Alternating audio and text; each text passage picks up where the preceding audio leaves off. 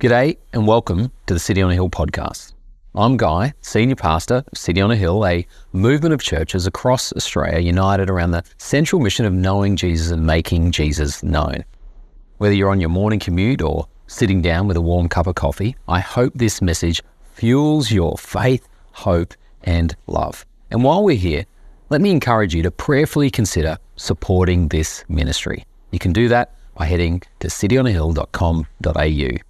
God bless. Look forward to connecting soon. The book of Esther. The book of Esther. Fun facts about the book of Esther. God not mentioned once. Not mentioned once. Prayer not mentioned once. The only mention of Jerusalem and the temple was in the description of a name of someone's origin. Fun fact about the book of Esther, the tension that holds together the entire narrative of the story is a plot to annihilate all the Jews in the region, all of God's people. Fun fact of the book of Esther, the book is the historical account and the basis for the Jewish feast of Purim that to this day is celebrated by the Jewish community.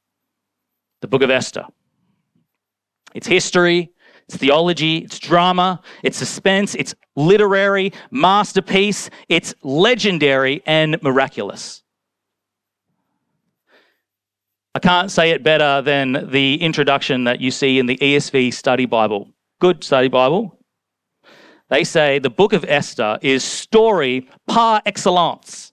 It has all the ingredients that people through the ages have most loved in a story. A beautiful and courageous heroine, a romantic love thread, a death threat to the good characters, a thoroughly evil villain, suspense, dramatic irony, evocative description of exotic places, sudden reversal of action, poetic justice, and they all lived happily ever after. The book of Esther, I want you to read it. It's narrative genius. It's a juxtaposed mirror image of its tensions and of its themes. There's radical, unsuspected, ironic reversals, and it takes the reader through twists and turns of the lives of God's people, and it invites us to see God at work in our lives and to participate with him. The book of Esther. It should inspire you towards hope. You are going to notice, or at least I'm going to point out, the hilarious nature of God's actions in the middle of what looks like hopeless circumstances. And this will teach us about our God and how he can give us hope in our everyday, seemingly hopeless circumstances. The book of Esther will also encourage you. What we notice in the book of Esther is God does not need a special place to be amongst the work of his people. You do not need to be in God's special land or special temple to have God at work in your life. And Esther will also challenge you. Esther is a picture of many different people taking their faith seriously midway through their faith journey. The name of the book is Esther. But Esther's not the hero. We'll learn a lot about her, but she's not the hero. God is the hero. Jesus is the hero. All scripture testifies about Jesus. And the book of Esther, you are supposed to see in its pages the person and work of Jesus. And chapter 1 that we've just read does not disappoint. Chapter 1, that's where we're going to live today. Chapter 1 gives us today a case study of a godless society and a godless self and all that's going for it. A godless society and godless self and all that has going for it. Chapter 1, we just heard it read, opens with, in the days of Ahasuerus. If you've got an NIV Bible, that will likely say Xerxes as well. The name is interchangeable. I'm more than likely going to say Xerxes because that's 2 syllables, not Ahasuerus. Okay, my tongue doesn't work at the best of times, so we'll use both. But in the days of Ahasuerus, important first 6 words to ground ourselves in the context of this story. Where are we in the story of the Bible as we open up to the book of Esther? Well, the book of Esther is a little bit like the book of Ruth. See, the book of Ruth occurs, it's like this side story going on. You know, you read the book of Judges and you're like, man, God's people are so screwed up. This is so screwed. What the heck is God doing? That's so screwed up. And then there's this little side story, side narrative going on with Ruth. You're like, oh, God's doing stuff. All right, this is pretty cool. The book of Esther is kind of the equivalent Ruth, but rather than earlier on in the journey of God's people in the Old Testament, it's right at the end. So what has happened? Oh, that's coppers. That's all right.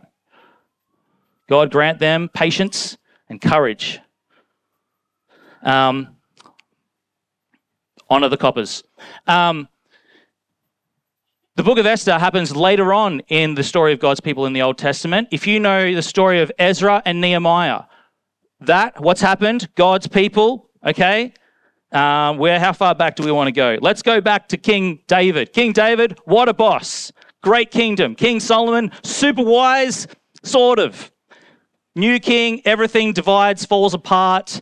God is not honored, and there's fighting, and there's tumult, and then there's bad king after bad king after bad king, and God's sending through prophets, and there's just like, dudes, clean it up. And then we build this narrative that humanity sucks, and we need help. And then we get to the point where it's just like, all right, guys, time for you to not have all of the blessing anymore. You're now going to be conquered by Nebuchadnezzar and be brought into exile for 70 years. Okay, that happens as God said it would. And God's people are in exile, and then they get sent back out of exile after 70 years, as God said it would. Through the prophets, read through Daniel, you get a good understanding of this, of what's happening. Daniel, he's in exile.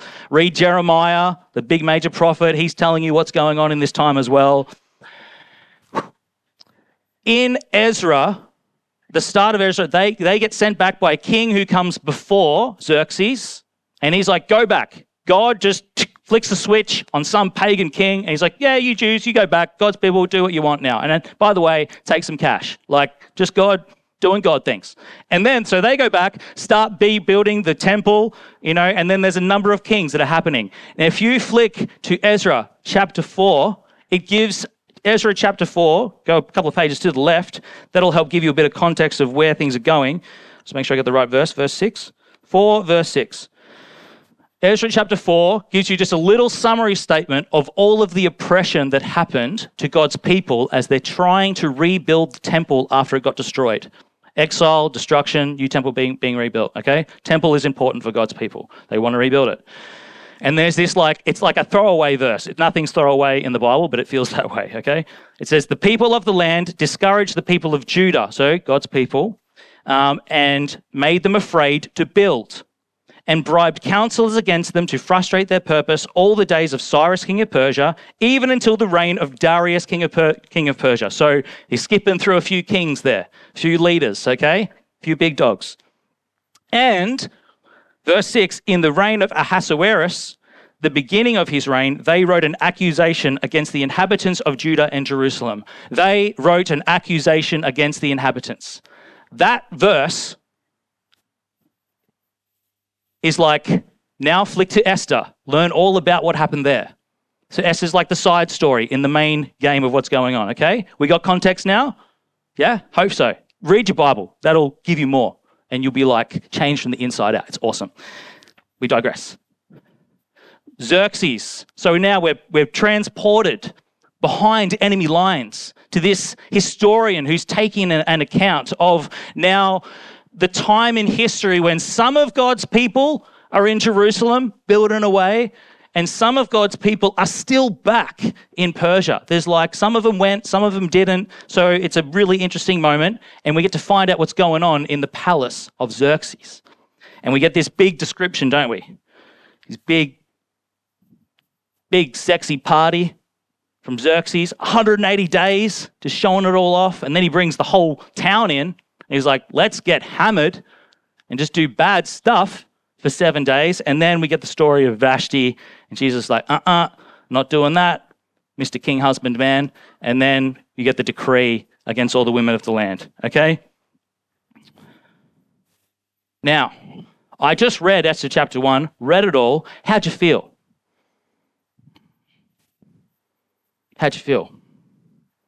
I'm going to ask you this here, because before I tell you what chapter 1 is about, I need to tell you what it isn't about, but we do need to address the tension.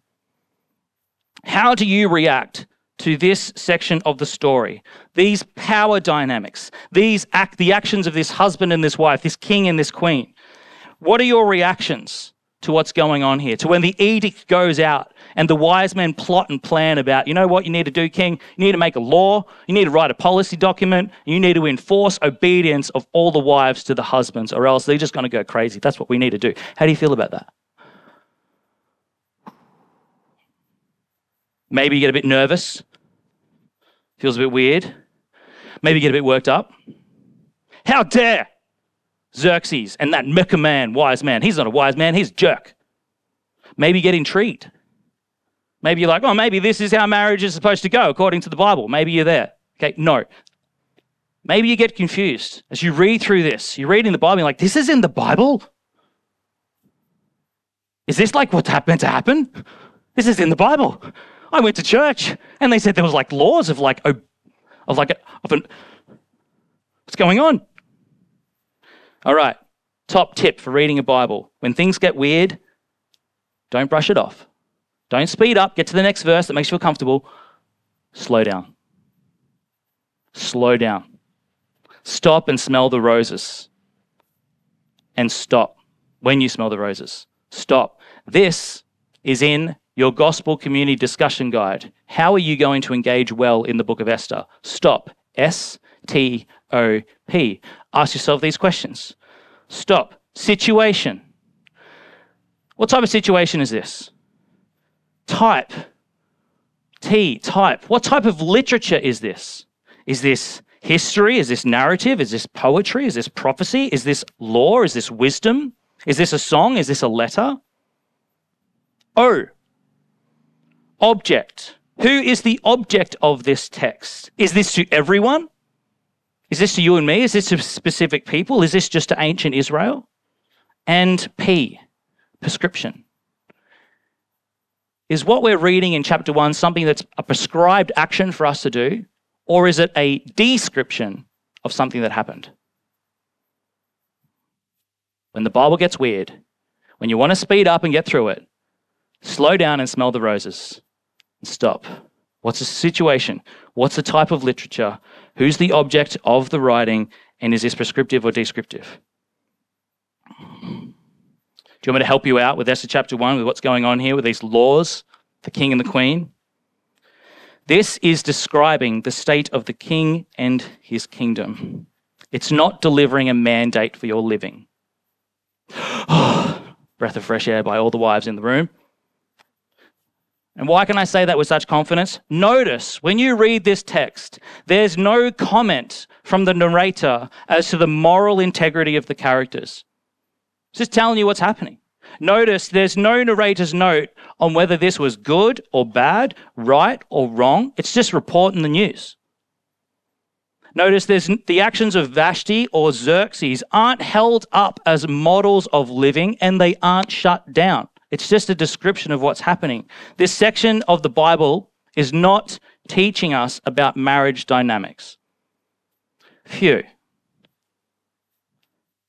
The action of Vashti, okay, that's not a biblical instruction that we can take to our next feminist march, okay? The edict of the king, it's not a biblical rule for forced obedience towards wives, okay? This section is commentary, it's not coaching. Just retelling the story. If anything, right? Like, we have this story, this big party, yeah, the king and all of these boys. Like, it's a comical insight into the nature of his kingdom, right? This big enemy nation overruling everything, you know, and yet the king can't even control his own courtroom. See, if you're looking for godly instruction for marriage, it's in the Bible, just not in Esther chapter 1. Sigh of relief. There's teaching in the Bible directed to the people of God and how they are to shape their marriages on what God says is honoring to him and good for us. And what does the Bible say about Jesus honoring marriages? Husbands, love your wives, Ephesians 5, as Christ loved the church and gave himself up for her. Sacrificial love. Lay down your life, lay down the remote, lay down your preferences, husbands, for your wife. Husbands, love your wives and do not be harsh with them. Gentle, compassionate, kind, Jesus-like love, husbands to wives. 1 Peter 3, husbands, live with your wives in an understanding way, showing honor. There's, stop, situation, type, all that. Okay, there you go, husbands. Take that home. Also, likewise to wives. Wives, we don't like this word, but submit to your own husbands as to the Lord. Read the whole book and you'll understand more about that word submit. We all submit to one another out of reverence to Christ. 1 Peter 3, likewise, wives, be subject to your own husbands, so that even if some do not obey the word, they may be won without a word by the conduct of their wives when they see your respectful and pure conduct. There's some passages about marriage dynamics in the Bible. And those passages, of course, need time for proper unpacking. Don't recoil and retaliate in judgment. Seek to understand and hold them up to the whole counsel of God and also the life of Jesus. Because let me tell you, this isn't going to be a marriage of marriage. This is going to be a sermon about marriage. But if you take time to dive in, husbands and wives, put into proper practice what God says is good and respectful and honoring, God's guidance leads to beautiful, productive, healthy marriages. Ones of love, trust, harmony, unity. Ones where the complete, unique design of both man and woman is cultivated, celebrated throughout a complementary relationship. I'm so thankful for many Christian marriages in this church. Decades. Praise be to God for the way that he loves and cares for his children as we seek to model and obey Christ and show off the gospel in our marriages.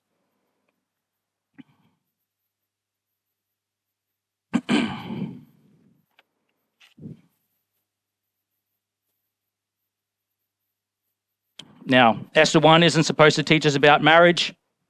Maybe what you do know now from the Bible, you can apply some principles to Xerxes and Vashti's marriage. You can sit back and judge it if you want. Xerxes in the drunken context, he's not doing what you would call an honoring act on his part. It's more self-indulgent than sacrificial, I think. Shame on you, Xerxes. And Vashti, well, we're still left with questions, right? Where was she the whole time? Why was she hosting her own party? Where's the respectful communication and unity in this marriage? Of which is both partners' responsibility, But the text doesn't make a comment, so we can just leave it. What is this text supposed to tell us? What is this text supposed to tell us? What is the point of Esther chapter 1 after our short little side note on marriage? Think back to the chapter. Ask yourself, what is the narrative describing? What did we read about? Well, we've got a king and his kingdom. We've got a case study into human character when you get to make all the rules and you've got all the resources.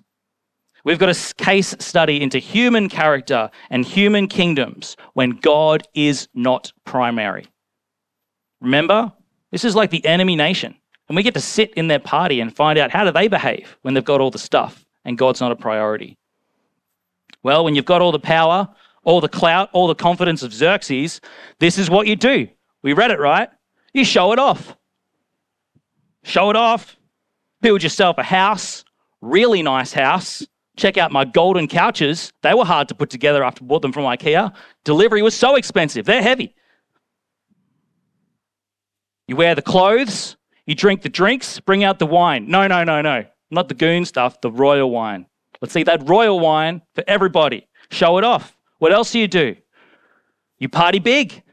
Best way to display your best qualities and to virtue signal and to make friends, show them a good time. Drug them up for free. What else do? You rule the roost, don't you? When people don't come in line with your design, bit of muscle, a few dollars, a new law, new policy, a bit of a threat, that'll guarantee your ongoing sovereignty. See, when God is absent or minimized, Xerxes gives us some good case studies. And doesn't his life line up so well with a secular, godless world? Does it not? Win people by giving them what they want. Free beer, free coffee, drugs, money, experience. Make big decisions with a cabinet of wise advisors and smart people. Look at me, doing big boy things all on my own. And when things don't go your way, just make new rules. Threaten, coerce, overrule, play that trump card. Do you know who I am? See, forget about serving people with kindness, love, treating them with respect. Just impress them. See, forget about prayer, seeking God and being led by Him. Just make your own self-directed plan. See, forget about resting in the loving, sovereign control of God when things don't go the way that you would have liked. Forget about that.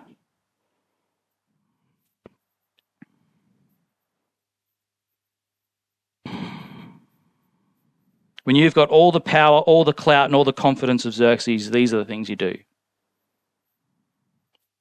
This is what you do. This is what you would do. Like, no consequences, no ramifications. Look deep down in your heart. This is what I would do. Yeah? This is what I would do, right? Get impressive, be self-directed, be powerful, be impressive. Vulnerability moment. I'm ashamed of this one. I'm going okay with my surfing now. Okay, I've been in Torquay for 4 years. Picked it up. Working on my hang 5 game. It's gone pretty good on the longboard. You know what we're talking about. It's just great surf the other day. I'm like, you know what I'm going to do? I'm going to paddle right out the back, and I'm going to catch a big wave. And the other cool thing. This is the thought. I could show someone my awesome move. Be impressive. What a jerk. What a self-indulgent idiot I am. That thought went through my head. Like, shut up, flesh. Be self-directed. Man, for me, the amount of worries and things I leave in my lap for me to figure out, why am I not being more prayerful and crying for the help and the clarity from God that I need so it would come sooner and better? Relying on myself like a chump. Or be powerful, yeah? Be powerful in our own little kingdoms. Those moments when you feel like you lack that control with your kids. And you're just like, that's it, just making a new rule, new edict goes out in the Glazebrook household. There will be no TV for 2 weeks until you come in line. Where's the love? Where's the respect? Where's trying to get down on their level and hear from them? Nah, just be impressive, be powerful, be self-directed. Just rule your own little kingdom. Leave God out of it. Where was my humility? Where was my love? Where was my God? I minimized Him, hadn't I? So quickly I can forget. Seek first the kingdom of God and His righteousness.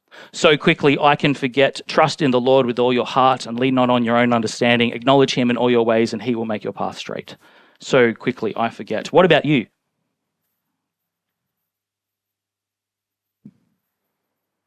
What about you?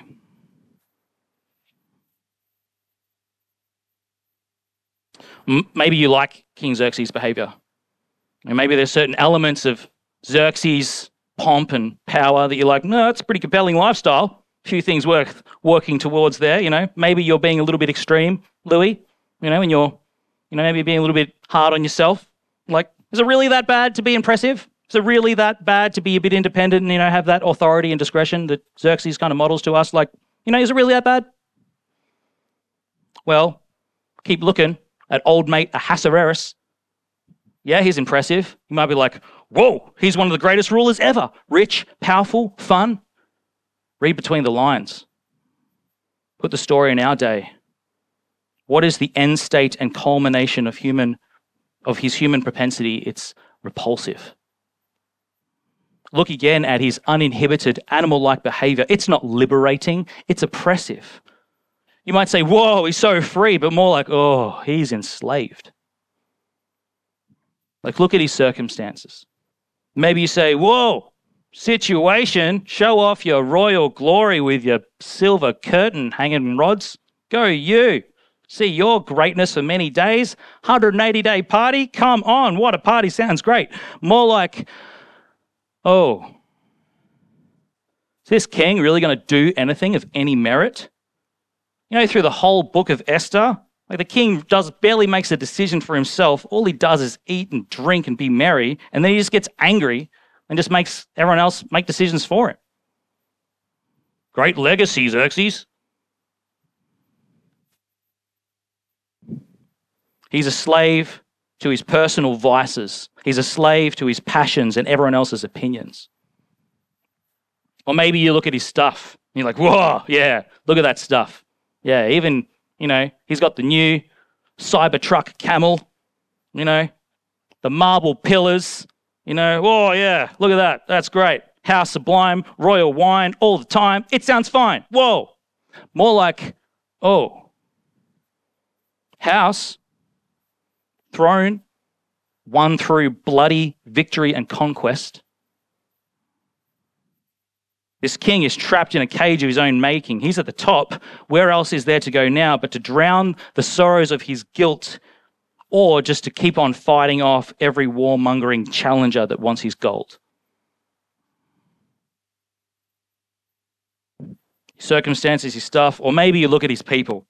Maybe like, whoa, look at his people. He's surrounded by like warriors. This is King Xerxes. He had like the immortals fighting for him, like the immortals. Like that army called the immortals. It's like, who fights for you? What's your army called? The Immortals. Do they ever die? They're immortal. Like, so, great name. Like, whoever their marketing guy was, just the Immortals, on point. Like, go him. Sorry. Stay to your notes, Louis, come on. Surrounded by nobles and warriors and servants. Look at the people that are kicking around Xerxes. Look at the company he keeps. Popular, everyone's liking his post, he's verified, he's got thousands of followers, but more like, whoa. Nobles, armies, all the people of Susa, all in his presence. But all they want, it's not his friendship, they just want his stuff. Just want to be near this great guy, hang out with him, so then they can go home and tell their mates, I got to hang out with Xerxes today. I went surfing with John Don today. Did all this great stuff with that person today. Do you know who I saw at the Pond Cafe? Oh, they're awesome. Got a little experience of glory. I'm radiant. And Xerxes' servants, none of them are there by choice, are they? None of them are there with any real joy. His servants are just doing what they're told, getting the notification on their app, then they run around and get the food, then they deliver it in the bag, then they go take a message, and then they go around and do it again. This great king, everyone moving at his every whim. Who's this? Eunuchs, exploited, castrated men for this man of power. Like, I don't know if it gets any worse than that. Really. And the women in the palace, we all know what they're there for. Well, ask your neighbor what they're there for. Kids are in City Kids. You don't have to whisper that one. Objects of lust and sexual exploitation. Whoa. More like, oh, this king is alone. He has it all financially, physically, experientially, yet has no real friends, no authentic company. King Xerxes represents the best the world can give you if you don't have God. Parties, the way of this world, if you have no God, if you are trying to be God, all there is eat, drink, and be merry. Orders, if you've got God-like status at your hands, it's only going to lead you to harming others. Rules, you get to say what sin and righteousness is, and the only control that you've got over people is coercion and threatening.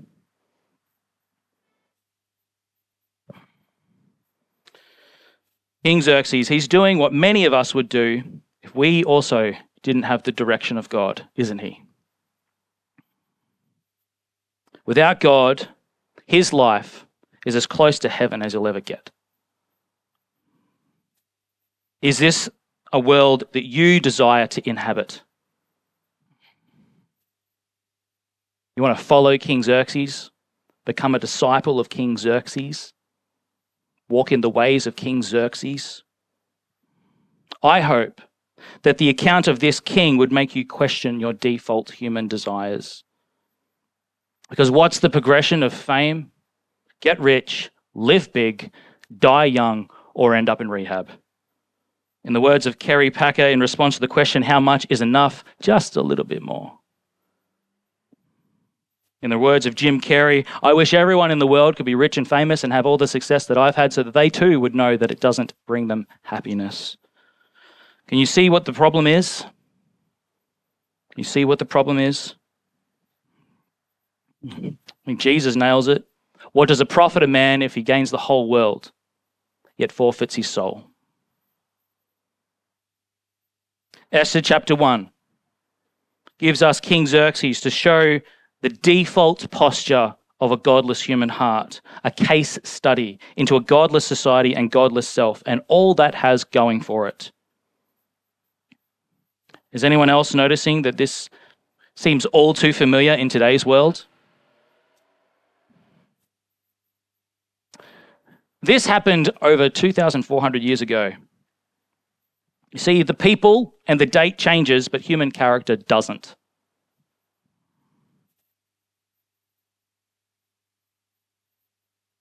So let's ask this question then. Why is it that when you dissect the state of Xerxes' kingdom, it's an absolute disaster? Why is it that when you really take time to analyze the way of this world and your own human heart, why does it feel like an absolute disaster? I'll just speak for myself on that one, just disaster. Because, these are the results of human character and human kingdoms. You see, the Bible teaches that we are not meant to be led by a mere human. We are meant to exist not in human company, with human leadership, in a human kingdom. On our own, we are a disaster. We need godly character. We need God's kingdom. We need a savior. We need the hero of the book of Esther.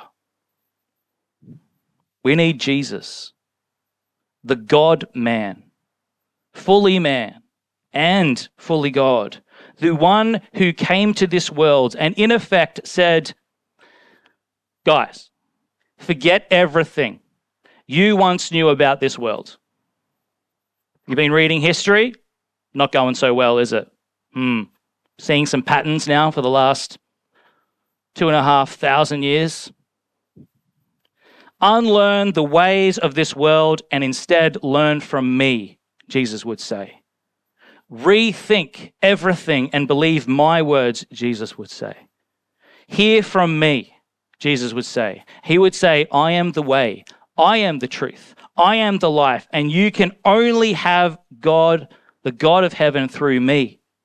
Only through me can you have the kingdom of peace, the kingdom of glory, the kingdom of heaven. Are you listening? Jesus would say. Wake up, Jesus would say. This kingdom, the kingdom of God, it's not repulsive, it's redemptive. The kingdom of God, it's not about exploitation, it's about restoration.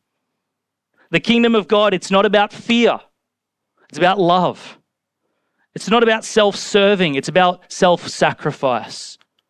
It's not led by coercion, it's led by kindness. Esther 1, here's the big idea. This historical case study of a nation without God's governance makes us see the beauty of Jesus and his governance, doesn't it? See, Jesus doesn't party aimlessly. He provides generously. Jesus doesn't coerce for us to conform. His kindness is what leads us to repentance. Jesus doesn't push personal knowledge. He gives divine direction.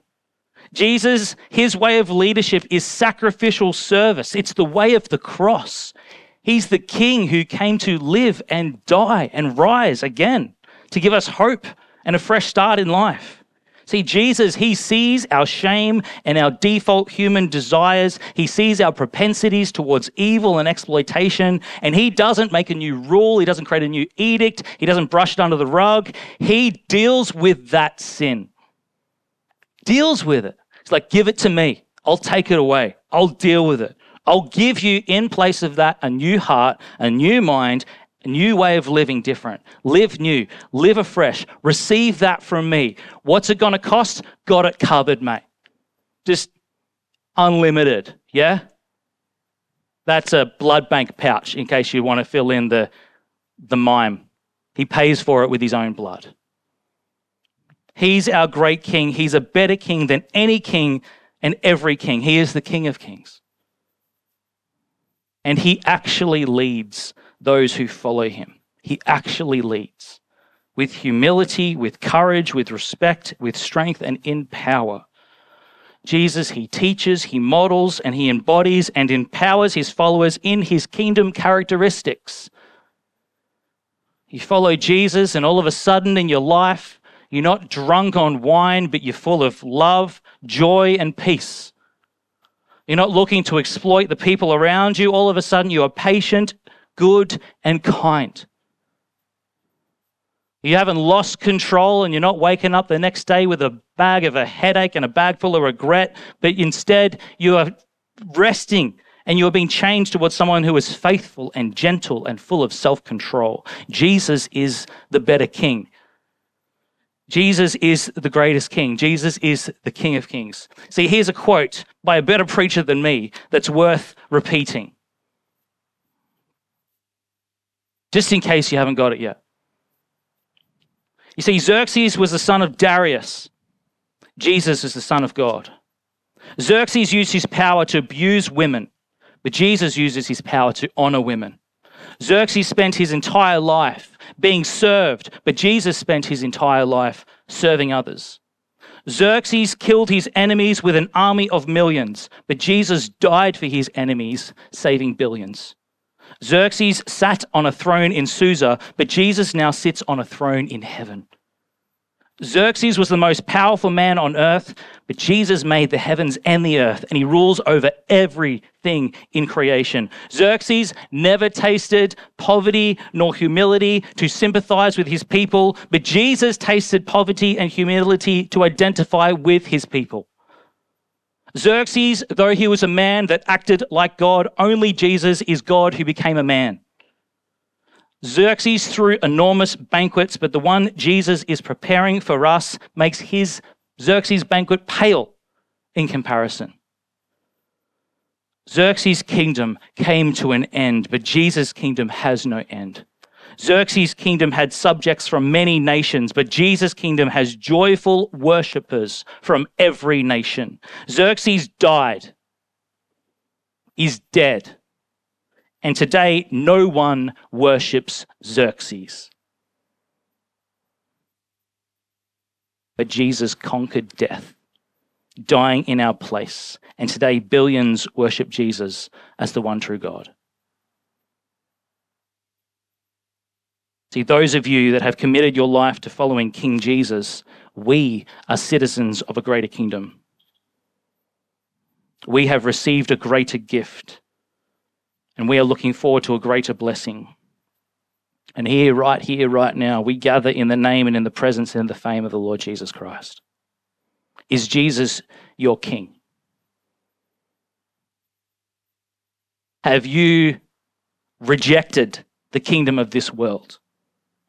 Have you said no to your sin and the sins of this society? Have you been honest with yourself and admitted that you make a crummy king?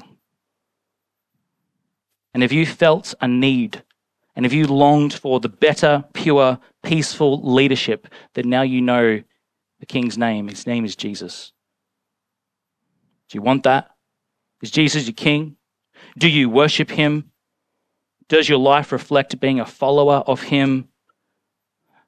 Do you want it to?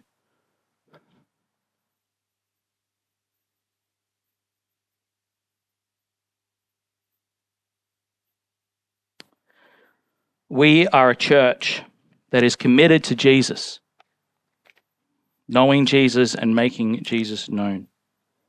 And we are a church that is committed to praying to and with Jesus for that to be possible. We so often forget and minimize God in our lives. We so often forget God and minimize him in our lives because we are not searching for him. Search out your King. Come and see the King. Hear from him. Watch him work in your life and in the lives of others. And if you do the first two, search and see, I won't have to tell you to do the last. You will share. You won't be able to stop telling people about who it is that is for you and not against you.